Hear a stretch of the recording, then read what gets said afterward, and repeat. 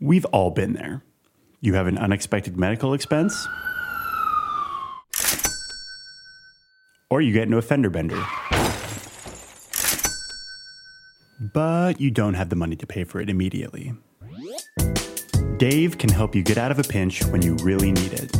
Dave is the banking app that could help you get up to $500 instantly with extra cash. That's more money to fill your tank, finally get your car repaired, or catch up on bills without having to wait for your next paycheck. Millions of people have already downloaded the Dave app to get the financial relief they need with extra cash. So if you're in a pinch and need some extra help, download Dave and think of it as a helping hand from future you. To download the Dave app, go to dave.com today. That's DAVE.com. Sign up for an extra cash account and get up to $500 instantly. For terms and conditions, go to dave.com/legal. Instant transfer fees apply. Banking services provided by Evolve Bank and Trust. Member FDIC.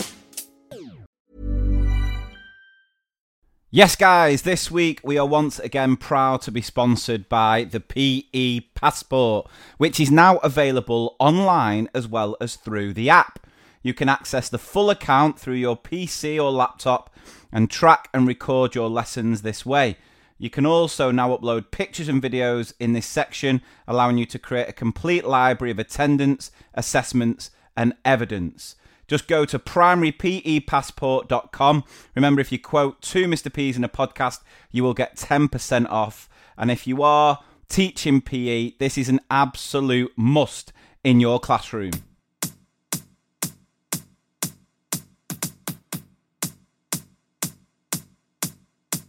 Hello and welcome to another special edition of 2 Mr. P's in a podcast with me, Mr. P. And the other Mr. P.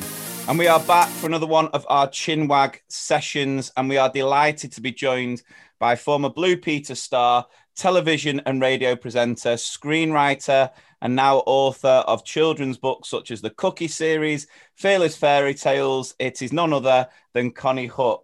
Welcome, Konnie. How are you doing? I'm good. Yeah, sun is shining today. Everything is good in the world. Yeah. Touch wood. My children haven't infiltrated our podcast yet, although this is the opening minute or so. So yeah, things are looking up. Yeah, it's quite an early start. I really appreciate you fitting us in. We're recording this. Well, I'm saying it's early on a Saturday morning. I don't know about you. I know it's fine for Adam. He's normally up quite early on the weekends, aren't you, Adam? Yeah, I've been up since 6. So it's lucky, really. I've had time to get myself ready, but then I realised that people will only be really listening to my voice, so I could have just stayed in my pajamas. But no, I'm normally up with the 2 youngsters, but they've left the house, so we've got no chance of them infiltrating the podcast. So How old are they?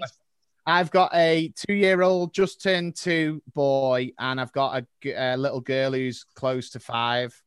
Okay. Yeah. Early risers. Yeah. How about yours? The earliest. Mine are 6 and 8. And yeah, mine are in the habit of getting up at the moment, they used to get up at about in between 7 and 8. But for some reason, they're going through a phase where they're up at like 6 as well. Really? It's no fun. No. Yeah. See, mine. What about you, Lee? Yeah, so I've got triplets.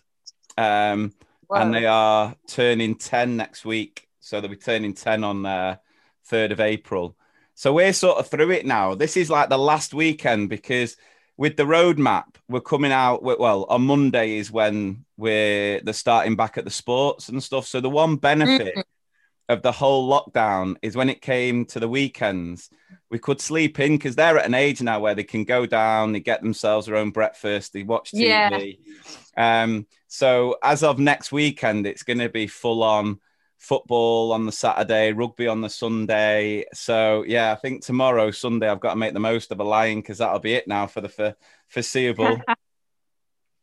I just want to congratulate you as well, Lee, because this Chingwag with the amazing Konnie Huq, you've mentioned the triplets in record time. So well done. He loves to get in. With anyone we speak to, he has to let them know that he's had triplets. It's just a must. Well, it's because that earns a bit of respect, doesn't it? Because for the mother. Yeah, that's true, actually. But yeah, and that's what I mean. for Lee's partner. Yeah, definitely. Yeah, I didn't do much, to be fair. It was all Claire. No, I mean, if we're in the presence of fellow parents, I think that's where you can really, not necessarily brag, but you can, earn brownie points. We know what you're trying to do. It won't work with us. We're just respecting Claire, not you. The credit's all hers. Yeah, it is. It certainly is. So thank you very, very much for joining us today. Delighted to have you with us. So you've had plenty of success with your presenting career and now your work as an author. So do you want to tell us about the book that came out in October, the Fearless Fairy Tales and the Trumpelstiltskin?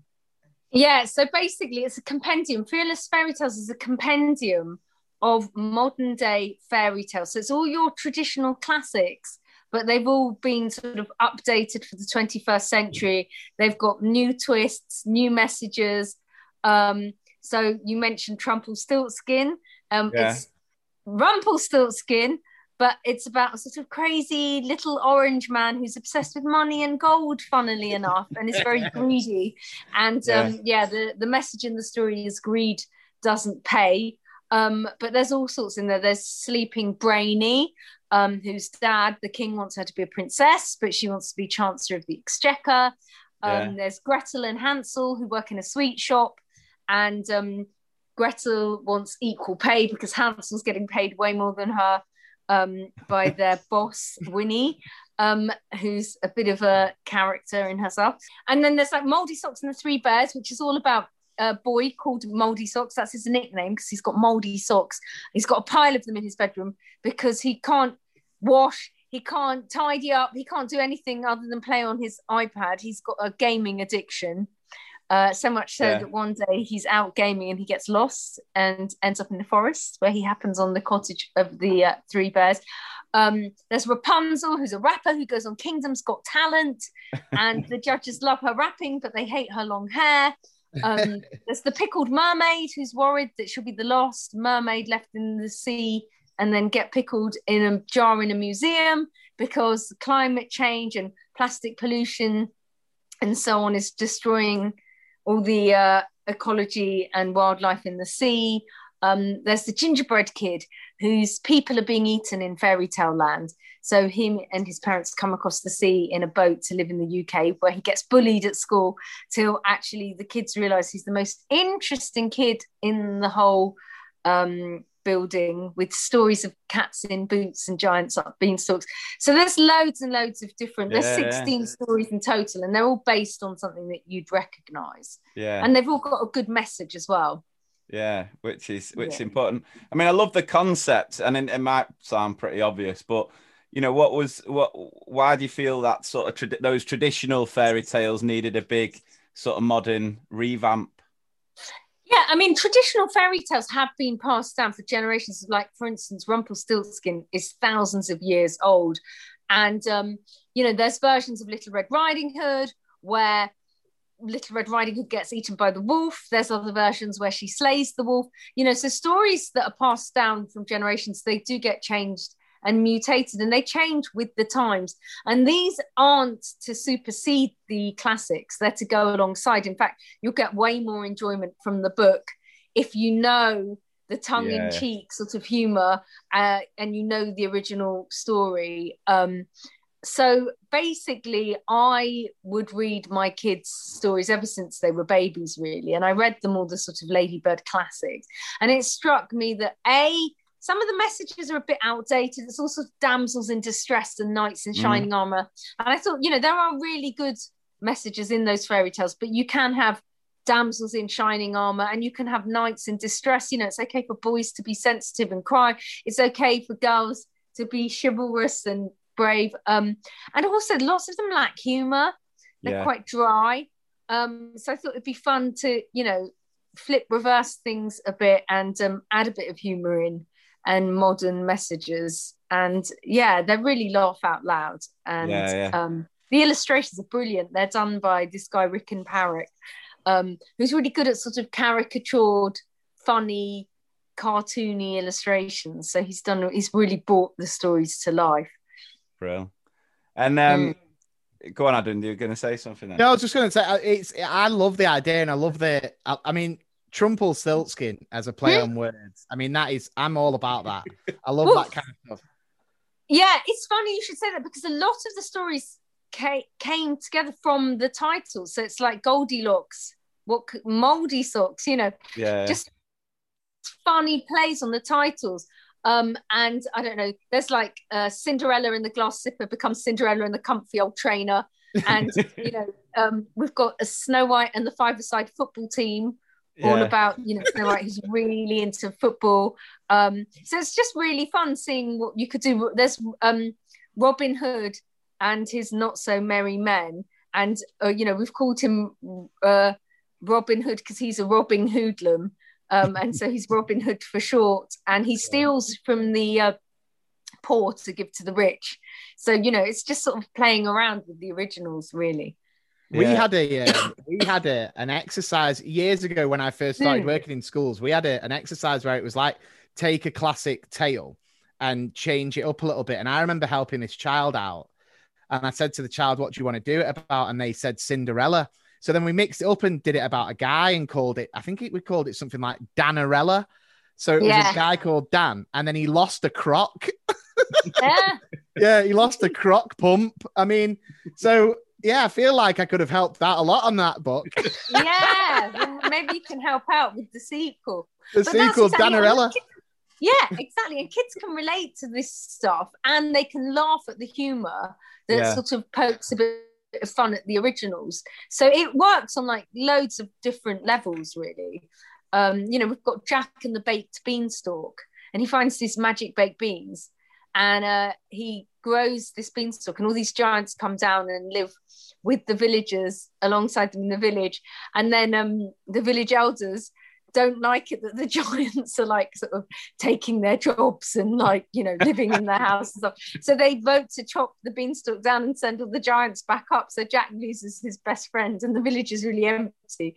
So it's just having a lot of fun with sort of modern day sort of tropes and messages. Yeah. And I mean, obviously the character there of Trumpelstiltskin based on, who. Is there anyone else, any other famous figures that inspired the character? Did you mention Greta? So basically, we've got, in Cinderella, she's got two sisters, Kim and Chloe, who have a reality show. And so when the prince has this idea to have a find a wife ball, they do lots of makeup tips and stuff on their reality show. They want to give Cinderella a makeover because they think she's really sort of dowdy and sort of frumpy. We've got instead of the Snow White and the Seven Dwarfs, I mentioned it's Snow White and the Five-a-Side football team. Yeah. And the Five-a-Side football team consists of Ginger, Posh, Scary, Baby, and they all sort of have their own characters of like, so Sporty's really good at football, but then Posh doesn't want to, get any mud on his clothes. And then, Baby just sort of is very good at dribbling. So it's like that. We just sort of have real fun with it. And then in the end, Posh ends up, so they're playing this team called the Poison Apples, because it's all based around Snow White. And actually Posh ends up marrying Golden Delicious Balls Beckham. But it isn't Beckham, obviously, but it's based on Beckham. So there's Simon Scowell in Kingdom's Got Talent, who's the head judge, who's sort of is very unimpressed by everybody in a judging talent show style way. There's loads of sort of little nods to people. In Robin Hoodlum, I'll leave it for you to find out, but you might recognise the not so the scary men become the not so hairy men. It's a bit convoluted. You have to read the story to find out in the ending. But they're also based on some telly favourites. So there's lots of sort of little cameo appearances in there. Sounds like it'd be quite good fun for the parents when they're reading it as well. Some nice little callbacks to their youth, because I don't know if my kids would know who the Spice Girls were. And that's the thing. You don't need to know who the Spice Girls are at all, because it's just a fun, quirky story. But if you do, it's funny that all the characters in the five-a-side football team have the same names as the Spice Girls, you know. And, you know, I don't expect kids to really know who Kim and Chloe are either, particularly. Oh, you'd be surprised. Oh, really? Maybe they do that. Yeah, but yeah. I mean, they'll know Simon Scowl, I'm sure. Yeah. But it's funny. It's like, do you ever have those moments now where something pops up where your children are like, "Who's that?" And you go, like, "Who are the Spice Girls?" And you go, "Surely you know who." And then you realise it was like 20 years ago. Yeah, I know. It feels like yesterday, doesn't it? It's so true. But even, you know, people that are like, you know, I don't know, young adults, for instance, won't know some of the reference that sort of older adults know, because everything moves so quickly in media world nowadays. And lots of sort of celebrities are sort of flash in the pan, but they could be really massive at the time, and then they sort of fall into oblivion. Absolutely. Chesney Hawkes. I mean, Chesney, he must. I mean, if any kind of teen knows who Chesney Hawkes is, then it's because his parents are One Hit Wonders fan. Simple as that. I know, absolutely that. It's so funny, isn't it? And then people like Bros. Do you remember Bros? Oh, they were so massive. They were huge. And now there was that documentary like about them now. And so loads of people will be like, who are they? You know, so it's It's basically we're old guys. That's what it boils down to. Yeah, I've got a 70-year-old stepson as well, so he's turning 18 later on this year, and I have these moments with him. I was trying to think, like, I think we had the music channels on the other day, and a song came on, and I'm sure it was like Notorious B.I.G. Didn't have a clue who he was. Yeah, it's funny, isn't it? Yeah, it's crazy. It is absolutely crazy. So, well, I wonder, is it to them like, is it our parents were, I don't know, listening to something from like the 60s or something? Do you know what I mean? Like Motown or something. Is that how they think of Notorious B.I.G.? Old folky music. It's so weird, isn't it? It's like really surreal. Yeah. But I'd become my dad, because we used to, you know, I'd stick Kiss on whenever we're in the car with my dad and listen to the likes of B.I.G. And he'd be there going, "This isn't music. This is stick mud on." Yeah, exactly. It's like that thing though, isn't it? Where when you were younger and your parents had listened to a song and it'd be kind of a bit of a cover, or they'd use a sample of it and they'd go, "This isn't a touch on the original. Why are you listening to this rubbish?" And then now everything that's coming out is like a dance remix of a classic tune, and it's like you just can't. Oh, don't listen to this one. Listen to the old one. Yeah. They've ruined it. But it's like third generation. So there's songs coming out now which were a cover of a song from our time, which was a cover of a song from our parents' generation. It's scary. Yeah. Just realizing you're getting on in life. That's the thing. That's the sad reality. Yeah. So, did you know if the book reached across the pond in America once Trump did lose the election? It's funny because when I'm not on any social media, right? And like I wasn't on Facebook or anything. And then a few years ago, I had to get on Twitter for a job. And I remember, and I wasn't really used to Twitter. And, you know, the thing about social media is it's all sort of liking and thumbs upping and sort of everyone's sort of backslapping each other. And because I hadn't even been on Facebook or anything, I'd feel the need if I did a tweet to like answer people's replies. So, you know, if someone came up to me in the street and asked me a question, I wouldn't just walk off. It felt too weird not to. And even now, to some extent, I've got that mentality. And, you know, you quickly realize that if I do this thing, nappies will go unchanged, vomit will go unwiped. You know, it's a wormhole, isn't it? And I remember early on, like one of the tweets I did was about Trump. And it was just a silly tweet. It was literally lesser known fact. Trump's hair moonlights as Dougal. Do you remember Dougal? Yeah, exactly. And so it's just a joke. It's tongue in cheek. Yeah. And I got all these like American Trump supporters like seriously trolling me and sending me loads of hate and stuff. And so there was a thing where I was like, oh my gosh, I don't want this book to come out in America. And there is actually a standalone book of Trump or Stiltskin. It came out as its own book. But he really has such militant supporters that can't even take a joke. I know, literally, like, you know, my husband once did a thing and he was getting death threats. I mean, touch wood, Trump is not aware of Trumpelstiltskin, and I don't think he'd like it very much either. I mean, I do wonder, with an ego like his, does he just go around thoroughly depressed now because he knows that he's had to concede that he lost the election? Has he just sort of got the utterly feeling abject and rejected and like having the sinking feeling? He must be really sort of depressed. I don't think I think he's convinced it was all rigged, and he never do you know, he's that much of a narcissist that, and all this, and then that's the thing, it's all his supporters can't realize that he is the biggest joke going, and they're just so, but that's what social media can do. You can end up living in your own little echo chamber. That's it. So he's completely boosted by all his sort of cronies. So you're probably right. It doesn't even touch him. He still feels sort of loved and supported, and like he won, really. Well, he's talking about going again in 2024, isn't he? He's mad. He's mad, mate.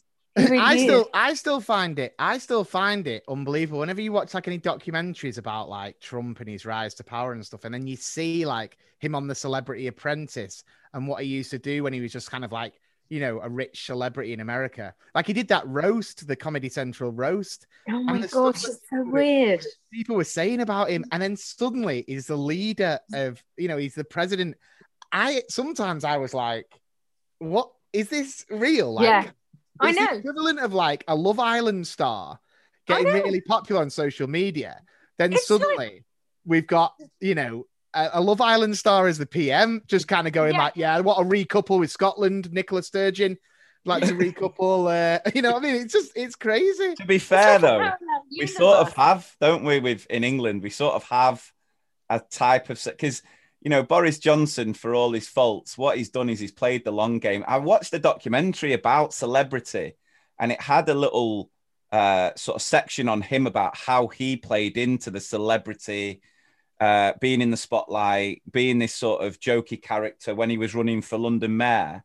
And that really put him in good stead for when he then pushed on for the prime minister job. So in a way, we've sort of got our version of that celebrity in Boris, I think.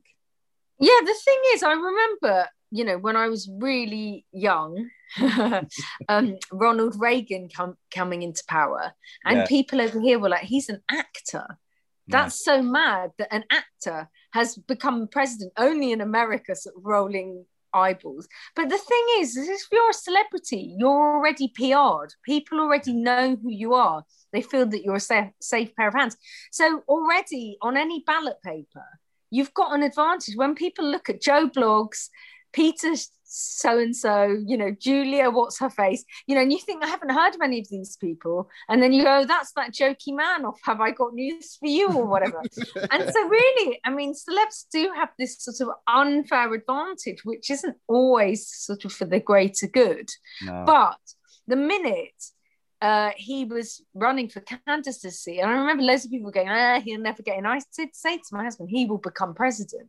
Yeah, he will become president because people know who he is, and in America, you know, that is just gonna propel him. And I think it was within the mix of the social media and the sort of campaigns you could put through with the whole fake news and how none of that has been regulated or fact checked. I think that helped his campaign even more. Yeah, definitely. And that's the problem nowadays with social media and, you know, with this sort of frenetic world that we live in, where literally you can see 24-hour rolling news. There's a million channels on TV. There's a million podcasts, a million radio stations, you know, a million social media platforms. There's so much out there that you're almost overwhelmed by it all. And so you don't have time to sort of find out what's true and what's not. No. And the truth doesn't even matter. It's the perceived truth that matters. Yeah. And even half of the time when people find out it was lies afterwards, they can't be bothered to care about it because we've moved on to the next thing, because everything is coming at us so fast now. It's such a sort of complex society that we live in. With so much on offer. I'm so glad that obviously he's not president anymore. And if we can take anything out of his presidency, it's the amazing Trumpelstiltskin book that we've been able to have. So every cloud, every cloud. Yeah, it will be a collector's item to remember that weird time in which there was this bonkers president. Yeah. And there are funny nods in the book. So Trumpelstiltskin, the character, basically no one knows why he's been nicknamed Trumple all his life, and they think it's because he farts a lot. He trumps all the time because he has a terrible diet of junk food and fizzy drinks, and he lives in this country called the USK, which is the United States of Craziness. And basically ever since he was a baby, he always throws these tantrums, and he just wants sort of power, money and gold. That's all he's ever wanted. And he has this like golden high chair and that he throws his tantrums from. And so he joins the family business, and he accrues like all these like sort of officers and golf courses and buildings, and he lives in a golden tower called Trumple Tower, but he wants more and more and more, and none of it is enough. So he decides he wants to be king, and he flings the current king and his daughter into the dungeons. And then he sets about trying to like cover the palace in gold. But then slowly the town runs out of gold. So he starts taking the gold from all the people, and then he's like stripping them of everything. And there's this one bit where he goes, he banged his tiny little hands on the table in a tantrum. And basically, he still wanted more. It wasn't enough that the people were now starving and without proper health care, so there's like loads of funny nods to the actual situation without sort of being too blatant. Probably. And then he wants the daughter to spin gold from straw, and so then it's sort of the classic tale from there. I'm gonna say it's a bit like some of the Pixar films where some of the jokes just go above the kids' heads. Yeah. And that's the thing. There's some things that it doesn't matter if you don't know, because it's still just telling the story, but it works on two levels. Yeah. So just going back to the social media side of things, was it a case of never going on social media at all, or was it you tried it, didn't like it, and then it wasn't for you? Never at all. I'm sort of too lazy. Social media is like, I was never on Facebook because I kind of just like my friends in real life. And I'm very much a phone friend. I'll chat with people on the phone, which I don't think young people do as much. They sort of text and do, Facebook messages or whatever the current thing is, TikTok or whatever. WhatsApp. So I was never sort of on Facebook or any of that stuff. But then, I didn't miss it. I guess you don't miss what you don't know. Yeah. And I don't know, for celebs, I think it's a PR mechanism almost. It's to sort of get more popularity, more fame, more money, more jobs, more endorsements, more this, more that. It's kind of it is a full-time job. It's like they are a brand and they have to keep tweeting about what's going on. And so I don't know, that wasn't for me. I was sort of happy with my lot. I'm not particularly in the need. I don't know. I don't need a clothing range or a makeup range or, it didn't really interest me. Sort of. Phone calls, going back to phone calls. I rarely. Do you remember when there used to be like an upstairs house phone and downstairs house phone? I always remember when because we're brothers, obviously, and there's another brother. So there was a battle over who could speak to their friends or the girlfriends or whatever it was. But I remember that if you picked up the upstairs phone tactically, you could listen to the conversation that the other person was having. And honestly, you should have heard what he used, the lines he used to come out with to all his old claims.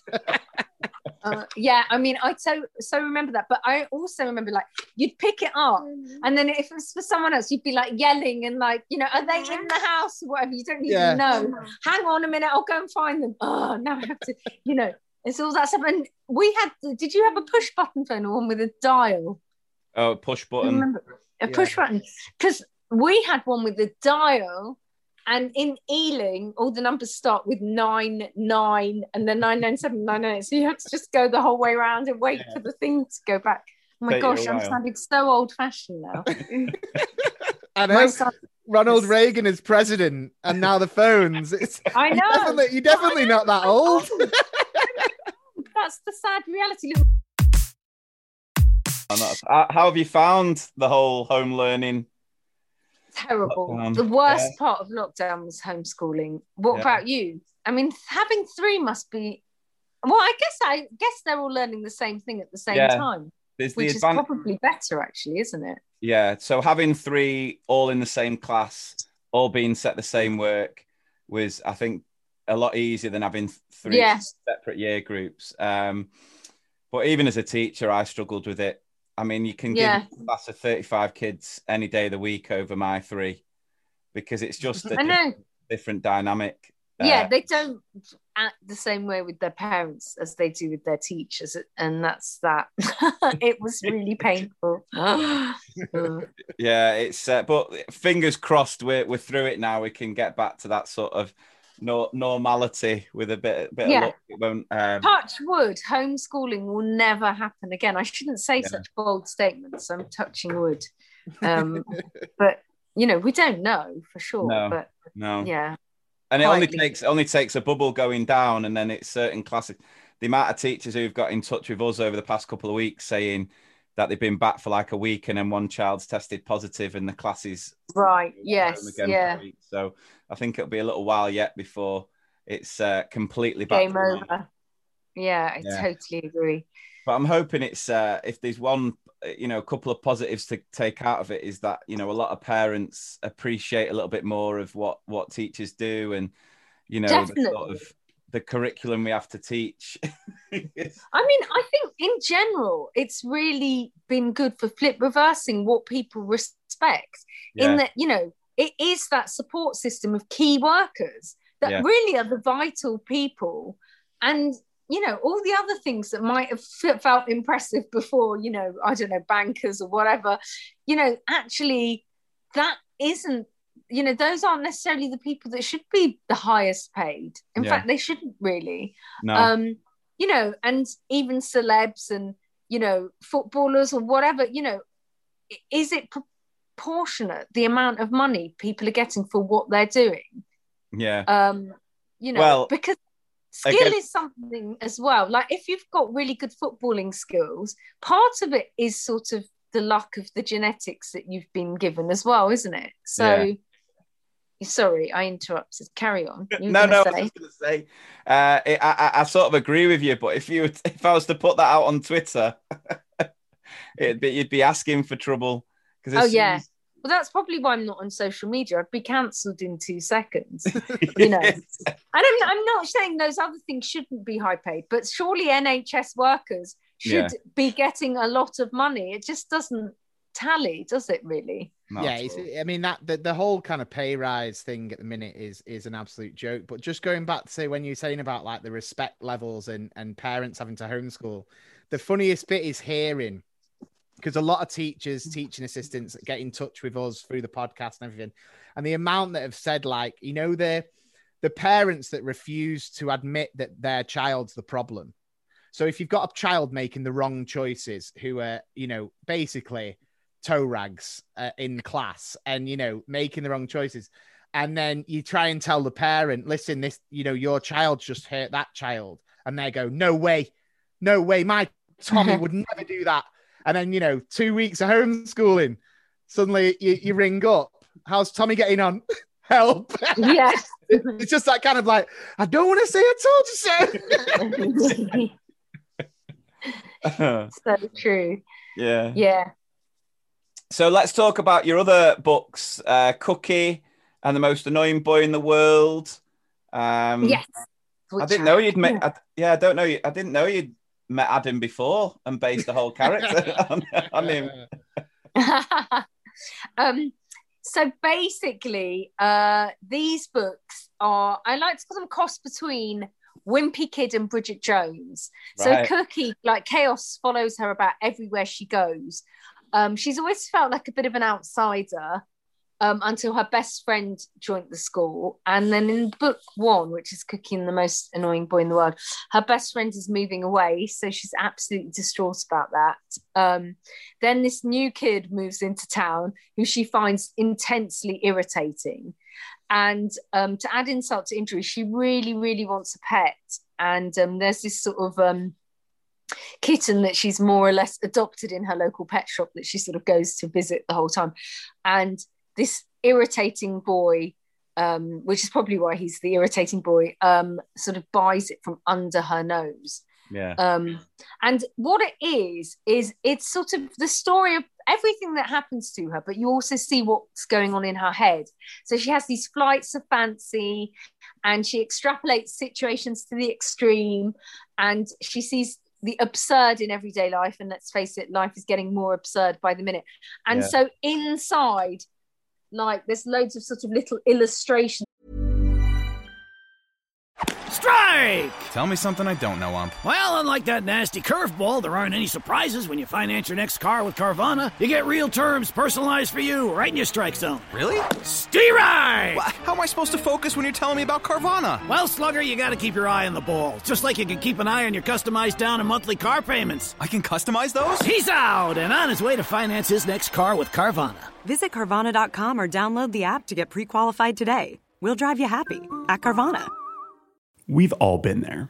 You have an unexpected medical expense, or you get into a fender bender. But you don't have the money to pay for it immediately. Dave can help you get out of a pinch when you really need it. Dave is the banking app that could help you get up to $500 instantly with extra cash. That's more money to fill your tank, finally get your car repaired, or catch up on bills without having to wait for your next paycheck. Millions of people have already downloaded the Dave app to get the financial relief they need with extra cash. So if you're in a pinch and need some extra help, download Dave and think of it as a helping hand from future you. To download the Dave app, go to dave.com today. That's DAVE.com. Sign up for an extra cash account and get up to $500 instantly. For terms and conditions, go to dave.com/legal. Instant transfer fees apply. Banking services provided by Evolve Bank and Trust. Member FDIC. Some comic strip pictures of what's sort of going on in her head, sort of funny scenarios. And so, the actual narrative is everything that's happening in the story, but you kind of get to go into her brain as well. So it's fun to write because I can go off on lots of tangents, which is what my brain tends to do, which is what Cookie's brain tends to do. It's been really good fun writing and illustrating them, and they're really laugh out loud, and also they're sort of full of stealth education, stealth themes of inclusivity and diversity. And I'm hungry. Just go and eat something then. Bye. There we go. That was that problem solved. She's really into sort of science and learning. Her and her best friend collect funny long words that they like.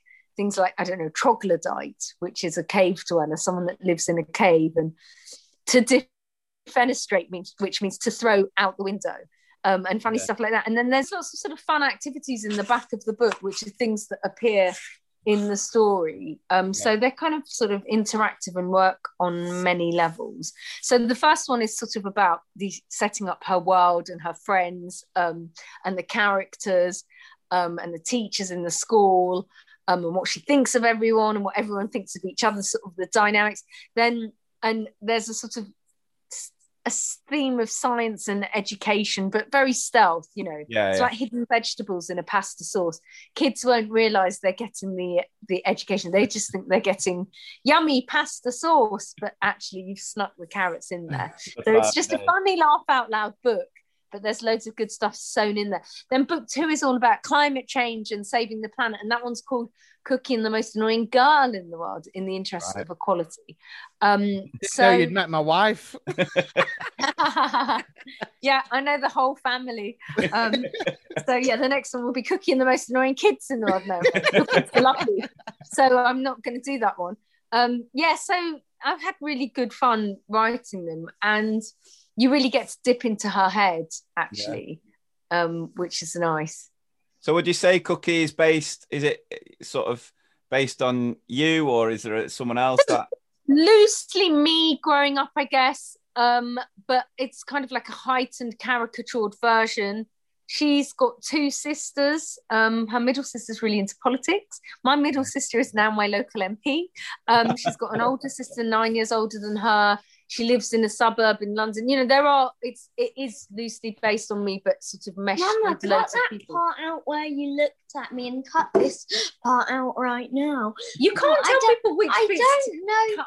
I don't know what to eat. Have some cereal. Go and make some cornflakes. And get Daddy. Tell Daddy. Get Daddy to help. Okay, you can have whatever you want. Special times, you can have whatever you want in the whole wide world. Get some sugar and snort it up your nostrils for like a anyway. Yeah, so the characters are sort of all based loosely on amalgamations of people I've met or encountered, or, you know, so Cookie is chaotic and frenetic and fun-loving, and there's lots of situations that have happened to me that happened to her. In the first episode, she really wants to be on this quiz show that's on the telly, Brain Busters. I was on Blockbusters when I was at school. She gets asked the same questions I get asked. Her best friend is really calm and sort of relaxed and easygoing, so it's a good sort of antidote to Cookie. Then there's this character Susie Ashby, who's like the perfect girl who Cookie finds really annoying, who's got a sort of best friend that's like a mini-me version of her. So Susie and her mini-me version Alison go around being annoying the whole time. Then there's this boy called Axel, who sort of, they call him Axel I always look at the floor Khan, because he's always looking at the floor, but actually he turns out, you know, at first they're not sure about him, but he's really cool and he's a kind of fun, quirky character. And then there's Jake, who's the one that's the most annoying boy in the world, but actually, you know, Cookie might find him annoying because he's actually quite similar to her, really. And so there's lots of sort of messages sewn in, lots of dynamics and people dynamics and interactions, but lots of stuff that people will really relate to. You know, and loads of fun. I've also put in lots of sort of little fun things to do with sort of science, like there's little pie charts and graphs, but they'll be to do with funny things, like the pie chart of, you know, what order people get picked for PE teams, or, you know, a graph of friendship, or, you know, you must be diagram. You must be one of the only people who've used pie charts in adulthood. When you learn it at school, you're just a bit like, am I ever going to use pie chart? And then you've done it. So that's just going to prove to anyone teaching pie charts, you keep teaching. You never know what's going to happen with them. That was the only reason I did it, so that I could put it in the book. And actually the pie chart is, look, it's a pie chart of thickos. It is. So she's done a pie chart of who she thinks is thick, who she thinks is in between, who she thinks is clever, you know, and it's all from in her head. So the source is, it says underneath, source National Journal of Thickos, but it's, you know, Cookie sort of saying, there are so many thick people in the world. There are way more thick people than clever ones. You know, she sort of goes off on one in her head the whole time. Anyway, I'm like that all the time when I'm just walking past, when I see everyone breaking the lockdown rules. This is it. Everyone will be able to relate to Cookie's head thoughts 100%, because it's all those things that you think and you don't say, really. So, you know, and there's loads of fun sort of lists and, you know, charts, and, you know, so look, she thinks Susie Ashby, this character, is really dumb, and so there's a list like, Susie doesn't know what voting is, you know, and she's like, how can people not know what voting is? And then, you know, Susie thinks you make tea by putting the tea bag in the kettle. Susie thinks Topsy and Tim off the TV are real. And then Alison thinks prawns are vegetables, you know, so it's this thing of why she thinks Susie and Alison are dumb. But, you know, there's just lots of funny stuff in there. And she always sort of is one of these that sort of exaggerates or extrapolates things to the extreme. So things aren't just, oh, it's a bit annoying. It's like, it's terrible. It's awful. And so look, there's this cartoon here about her disaster of a life. And then she says, my life wasn't really a disaster. And then there's her walking along, and there's like a plane falling out of the sky, someone being struck by lightning, someone holding a homeless and hungry sign, someone falling down a pothole, someone being pickpocketed. And she's going, oh, my life is rubbish. I'm not going on the quiz show that I want to be on, So it sort of puts things into perspective as well. Yeah. Sounds a bit like that Nikki Graham. Is it Nikki Graham, the old Big Brother contestant? Oh, yes. Who is she? Who is she? Yeah. Who even is she? Yeah. And young people do. I don't know if you've noticed in your kids, but they do tend to talk more in that way, I think. Yeah. Like, than we used to. Like if you think about it. Yeah, things are amazing. Yeah. But they're not amazing. They're just good. But people just go, amazing, awesome. Because if you just say, oh, that's good, it seems a bit mild nowadays, doesn't it? Oh, that's nice. It seems like you're not really into it that much. So everything has to be like awesome and amazing and gross. And, but nothing's just like, it wasn't that pleasant, It was a mild inconvenience. Yeah, exactly. Oh, it was so annoying. Yeah. I had to put the rubbish out. It was so annoying or whatever. Anyway. And is the STEM side of things, the science, is that something that you're passionate about, and something that you really want to promote? Because obviously there's a big focus within schools about trying to get more girls into sort of STEM subjects at secondary. Yeah, so basically I was always into arts and sciences growing up. I loved drama and I loved sort of performing and I loved drawing, but I also really did enjoy maths and science as well. And people would ask, like, are you an arts person or a science person? I think, well, I'm both, really. And I did science A-levels, and my parents, they came over from Bangladesh in the 60s and wanted us to be engineers and accountants and doctors and mathematicians because science was revered, but science sort of has a bad PR over here, whereas to them, it's like, what? You're going to be a TV presenter? What do you want to do that for? How tacky, It's like, why don't you become an engineer? And it's only perceptions and it's cultural perceptions of, what's perceived as glamorous and not. And it's time to sort of turn the tables a bit because like I'm saying, it's, finding a cure for cancer is way cooler than being on a reality show. And maybe that person should get, more gratification. But we've kind of got, weird sort of warped views over here. And in this book, there is a TV presenter character actually, but she's a bit naff.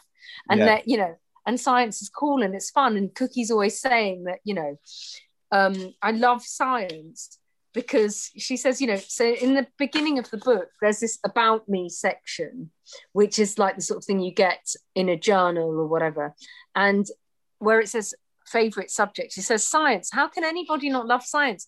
It explains everything. It's thanks to science that human beings can build buildings that don't fall down, design cars and planes that don't crash, and make medicines to help us get better. Without progress in science, we'd all still be cavemen running around in rabbit skins with sticks. No houses, no iPads, no TVs. We owe science a lot. And there's a picture of her as a cave woman and with her best friend Keziah, and she's saying, I wish we had a TV. And Keziah is saying, what's the TV? And it's true, without science, progress and innovation, we'd just be, nothing as a society. We were saying this on, I can't remember, another episode about how, you don't really know the name of the people who have created the vaccine. No, they should be the ones who are celebrated the most because we'd be locked in this mess for, well, God knows how long, so you're right. It's like we do have our priorities mixed up a little bit on who we should really value in our society. Yeah, and totally. Because you've got a Love Island contestant at the Salt Bay restaurant getting like millions of comments being like, oh my God, you're an inspiration. And then you've got Simon, the scientist, who's come up with, the amazing technology that's basically getting us out of this mess. And then, the Salt Bay restaurant is thriving. Yeah, this is the problem. And the thing is that people think their happiness comes from this really material stuff. Yeah. Like, I don't know how many likes they get or which restaurant they eat in or how nice their clothes are. But actually, you want people to like you for you, not what clothes you wear. Yeah. You know, and not how trendy you are. You want them to like you. You know, if you lost all that, would they still be there? And actually, with that is ultimate sadness, because the minute you can't sustain it, you know, it's really hard to go without what you're used to. Once you travel first class, it's hard to go economy. Whereas if you don't know first class, economy is great. It's fun. We're going on holiday. Going on holiday is good enough, you know. Yeah. But we live in a world where we just want more and more and more. And we think that brings us happiness, but it means we set ourselves these goals that we have to keep up, and that we get really sad if we can't match these high standards we set ourselves. Yeah. You know, and I said that I'm not on social media. And so many people that I know, my peers and people in the media, you know, they're like, oh, I have to come off social media for a bit. It's doing my head in or whatever. And there's a lot to be said for mental happiness as a, you know, and people sort of think this material happiness is real, but it isn't. You know, you are happy when you get the iPhone 1000, but until the 2000 comes out, it's so short-lived, and then the 3000 will come out, and then there's the 4000, and then, you know, when you crack the screen, you have to pay £1 million to replace that screen, you know. And that's the thing. It's like you just start setting yourself up for this terrible thing of needing more and more. So then you have to be on Twitter because you need to have the makeup contract and the very.co.uk clothing or whatever it is, you know, or go to the, you know, open the celebrity restaurant, or, you know, have all that stuff to keep sustaining this lifestyle you're creating for yourself, you know. But it's all very hollow. Yeah, you get the chandeliers, but then you need to hire the chandelier cleaner to come and clean the chandelier. You know, it's never ending is what it is, really. And you're right, it's hollow, because then you start buying into friends that also do that stuff, and that becomes the sort of center of your world. Yeah. As opposed to, you know, and you outsource everything. You need the gardener, you need the this, you need the cleaner, the housekeeper, the that. And so none of your experiences are real. So then you need to sort of, I don't know, buy experiences. And that is like doing the tweet that gets the 1 million likes or whatever, you know. You sort of spend your life obsessing over these weird things. Yeah. And it's right, because it's like we are almost conditioned to feel unhappy and depressed, because the worst thing for business is happiness and contentment. Because when you are happy and content in the life you lead, you don't waste money on things, do you? You don't waste money on, you know, I think like the health and fitness industry is probably like the worst for this. It's like creating this idea of you can achieve perfection, which no one can. And you can do a milkshake that guarantees you drop 5. Whereas if you're just happy in yourself, you're not going to waste money on those things, are you? And also, you know, people seem to forget, like, you can just, you know, run in the street and you're doing exercise. You don't have to pay money to do that if you really want to do that much. And if you do it with a friend, then, you know, it's win-win as well. You're, you know, you can, I'm all for multitasking, you know, and, you know, so it's funny. I've never particularly sort of been a gym girl or any of that stuff. But on Blue Peter, when I used to have to get fit for a thing, like what I'd do is I'd do this thing. I'd be clenching my stomach the whole time, and then the minute it hurts, like I could be doing it now. So I'm chatting to you and I'm clenching my stomach. Then you just relax and do it all the time. And I do that in tandem with just raising. So I'm sat down now. If I just raise my feet 1 millimeter off the ground until it hurts, then relax, you know. And you can do it while you watch TV, you can do it while I'm doing a podcast, whenever it hurts, relax. And that in tandem with, I do press ups against the wall, so it doesn't hurt. You can do 60, and then each time you can go lower and lower, you know, on the top of the bookshelf, then work your way down to the dining table, then the coffee table, till, you know. But every time it hurts, just give it up. And then I'd work my way up till I could do like 40 press-ups on the floor, but over a period of time. But I don't have to go to a gym. I can do it in the house. I can do it while I listen to the radio, while I'm on the phone, you know, whatever. And, you know, I do think that people feel that, I don't know, I mean, exercise is a funny one, because I had the Blue Peter film coming up as my motivation. You do need motivation and a lot of personality types, but I'm really anti-consumerism. I don't really buy anything, and I do feel I'm a really happy person, you know. But I do feel the minute I will start falling into that world, that I won't be, because I'll just continually trying to keep up, you know, and I find that too much of an effort and a chore, really. I feel like I'm gonna try and clench my stomach for the rest of the interview, but you'll just hear me in a minute going, ah! No, the minute you're gonna go, just relax, and then the minute you straight away, do it again. Oh yeah. But then each time you'll do it for longer and longer and longer until you can just do it all the time. You'll have a really hard stomach. I'm just imagining so many teachers listening to this thinking, I'm going to do that while I'm teaching, and then they're just teaching with a sort of like, right, children, trip up one of the kids with the legs up off the floor. Health and safety. Yeah. But I do think that keeping things simple is something a lot of us could benefit from in life. And do you think that's been something that lockdown might have opened up for people? You know, helped. You know, I mean, obviously there's been so many negatives. There's been so many, you know, hardships through this period. But like for us, through lockdown, we've discovered walking around our local area, which we've probably walked. I probably walked more in the past year than I've done in my whole life. Do you know, just around my local area? Well, you learn that you can get happiness through the little things, I think.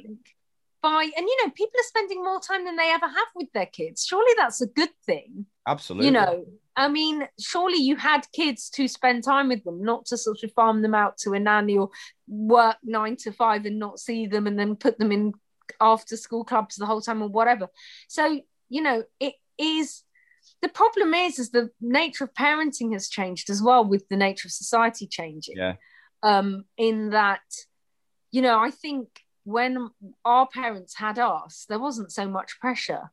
You know, there wasn't so much competitive parenting, and mine does this and that and goes to this and that and the other, and you wouldn't feel judged as much, you know.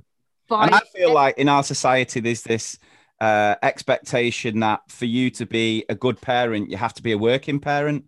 And, you know, like my wife, through my business, does all the admin for my business, but it means she works from home, and she gets some of our friends who sort of judge her on that. Like you just sort of, you're not working like the rest of us. And actually the way that work culture's changed in that, you know, it's no longer sort of 9 to 5. I think children do miss out. And you know, there are more children in, like you say, after school clubs. I mean, in our school, we get kids being dropped off at 7 o'clock, not being picked up till 6 o'clock at night. And you're just thinking, you know, is that the way we want them to be? So again, another positive is like that. Maybe they spent more time with children and because people are sort of working, you know, and you need to work to earn money. Yeah. But then you're paying the money on all the childcare. So I mean, but then you need to work for your mental happiness. And you know, the thing is I do think there's this real thing of when people work from home, people don't think they're actually working, and it's so annoying. Like your wife will really relate to this. People think, that you've just, you know, you're just sort of dossing about doing nothing. And actually, I think workplaces have learned during lockdown that actually you can be way more productive working from home. You're not wasting time on that commute, you know. And actually, offices can all benefit from letting people work home a couple of days a week. And then they won't, you know, you can hot desk the other days. If you're going into the office, you need to go in for meetings or whatever. You won't need to pay so much rent on office space, you know, and, you know, to capitalist landlords or whatever, you know, these sort of keeping it simple can stop also the terrible inequality that we have. Because the more complex things get, the more inequality spreads, because the rich just get super richer. These billionaires can buy more boats and more, because there's nothing more to do with your money really once you've got a certain level of living other than to squander it or reinvest it in more business to make yourself even more rich, if you see what I mean. Surely it's better to sort of to spread the love and redistribute. And wouldn't you rather live in a society where everything's nice for everyone, rather than like, oh, that's the run down neighborhoods and that's, you know, and that's, oh, don't go, that's the rough part of town or whatever. Wouldn't it be good if everywhere was just nice and we had a mix, you know, a mix of people is what makes people empathetic, being to relate to people from all different backgrounds and circumstances. And if everyone had empathy, we'd feel that we can mix outside of our social groups a lot more, rather than just having to be with your carbon copy friends that are your tribe, you know? Yeah. No, and I think there was more of that back in the day. Maybe I've got rose-tinted glasses, but I think now things seem to be much more boxed and categorized. Yeah.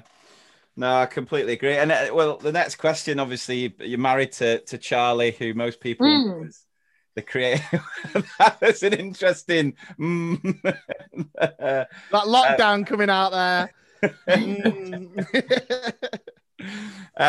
Yeah, most people know him from sort of Black Mirror, and I don't know if many people know you co-wrote one of the episodes, one of the early episodes, right? Yeah.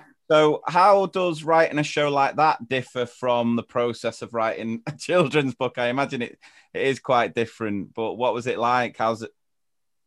Writing is all about sort of or getting jeopardy and people wanting to know the end of the story. So weirdly, it's writing something good is more similar than you'd think, even if it's a different genre. Yeah. Because it's all about people people relating to the, I think it's really important for people. And there are stuff where you don't like the characters, but most people prefer stuff where you can relate to the characters or you like the characters in some way. And then also you want to know what happens next. That's the secret, whether it's a kid's book or, Black Mirror or whatever. And what is interesting is, Black Mirror extrapolates things to the extreme. It takes a scenario, which is a scenario that you might get in everyday life, and then looks at what could happen some years down the line, and that's what Cookie does, funnily enough. She extrapolates everything to the extreme, and it's looking at the absurd in everyday life, I guess, and sort of putting it on steroids, you could say. But,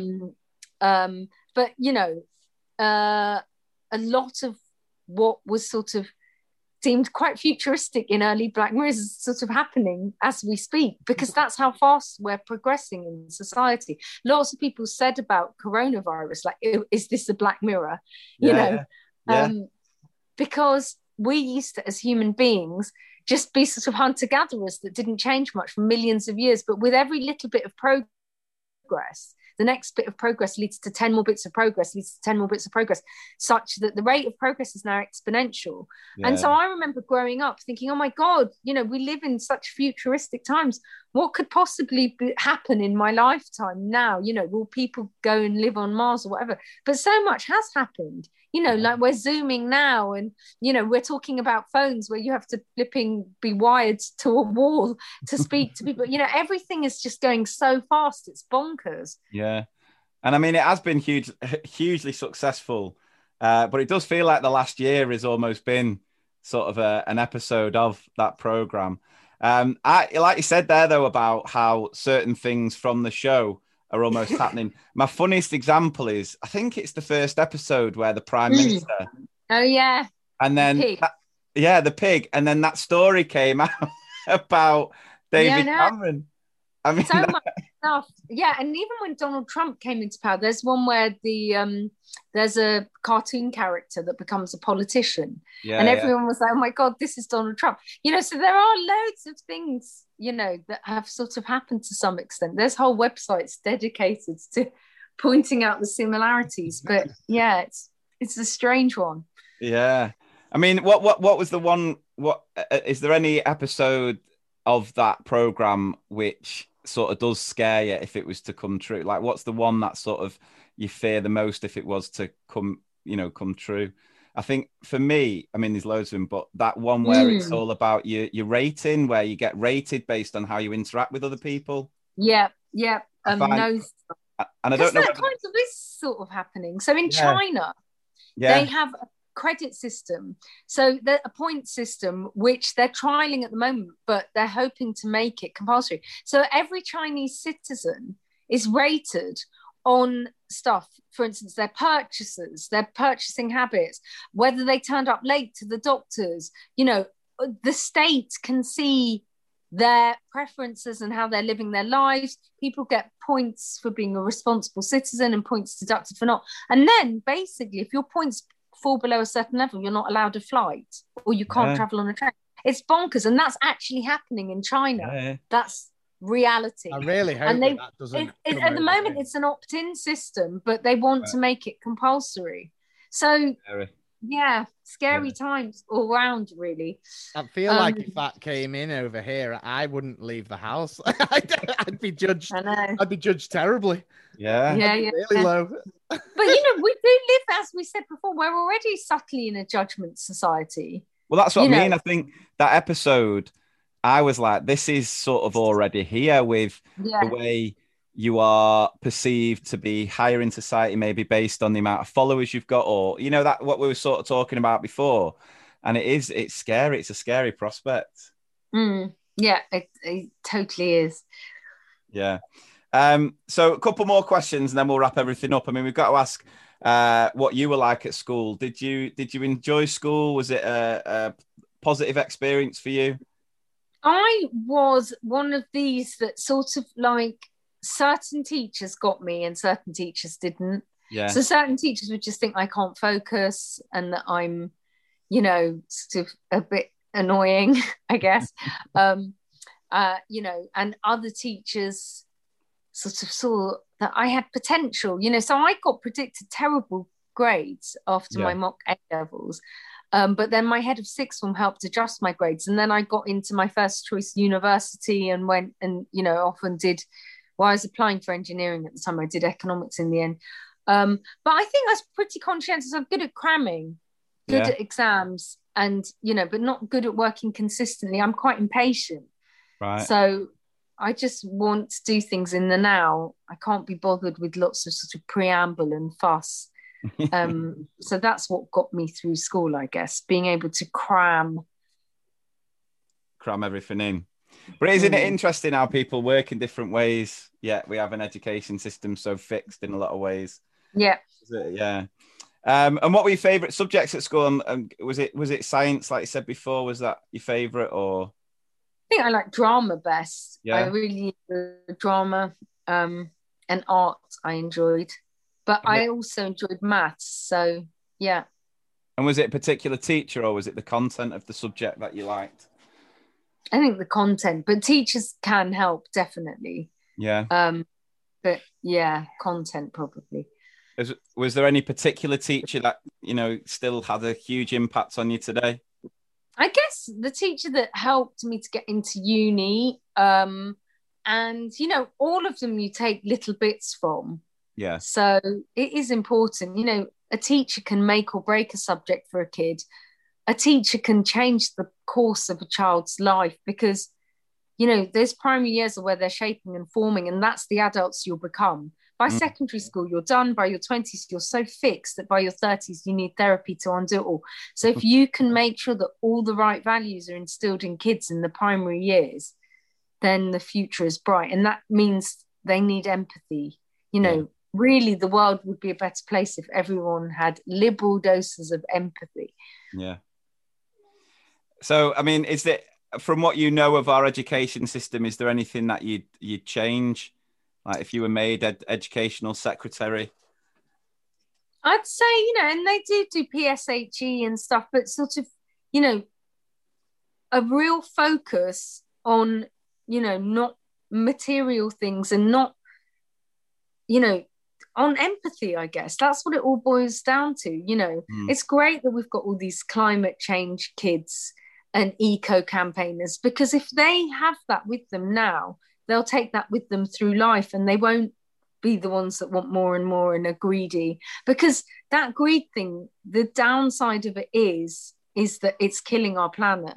The consumerism, the wanting more, the doing more, the carbon footprint, all of that stuff. If we just streamline and keep it all simple, we'll be not only saving our planet, but we'll be happier people for it.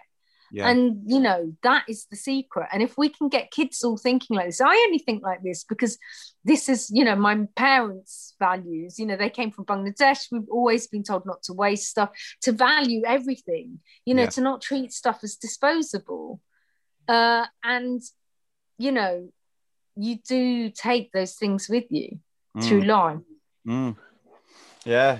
And the last question that we always ask everyone is, if you could go back and speak to your 10-year-old self, what advice would you give? Happiness comes from helping each other, not helping yourself.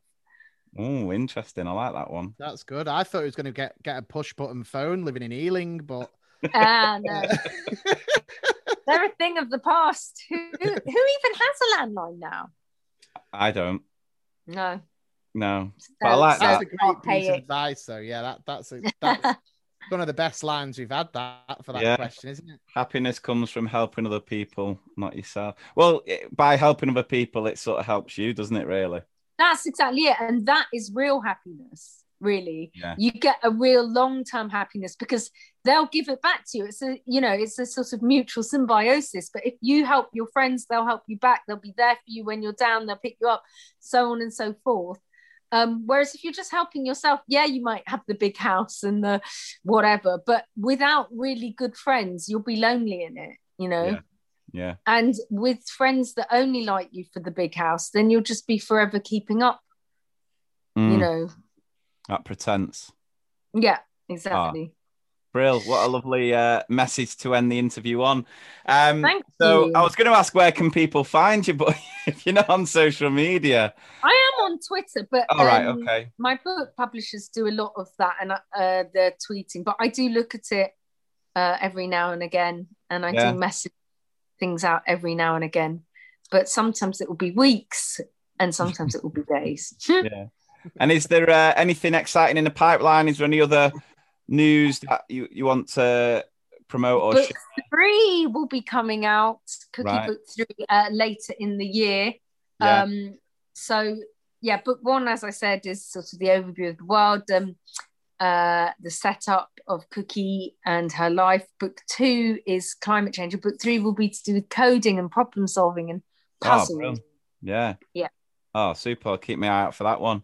Well, thank you very, very much. We will leave you now to your weekend with your little ones. But no, I really, really appreciate the chat. It's been absolutely fantastic. Thank you so, so much. And take care. Thank you. See you. Bye. Cheers. Bye. Thanks. Bye.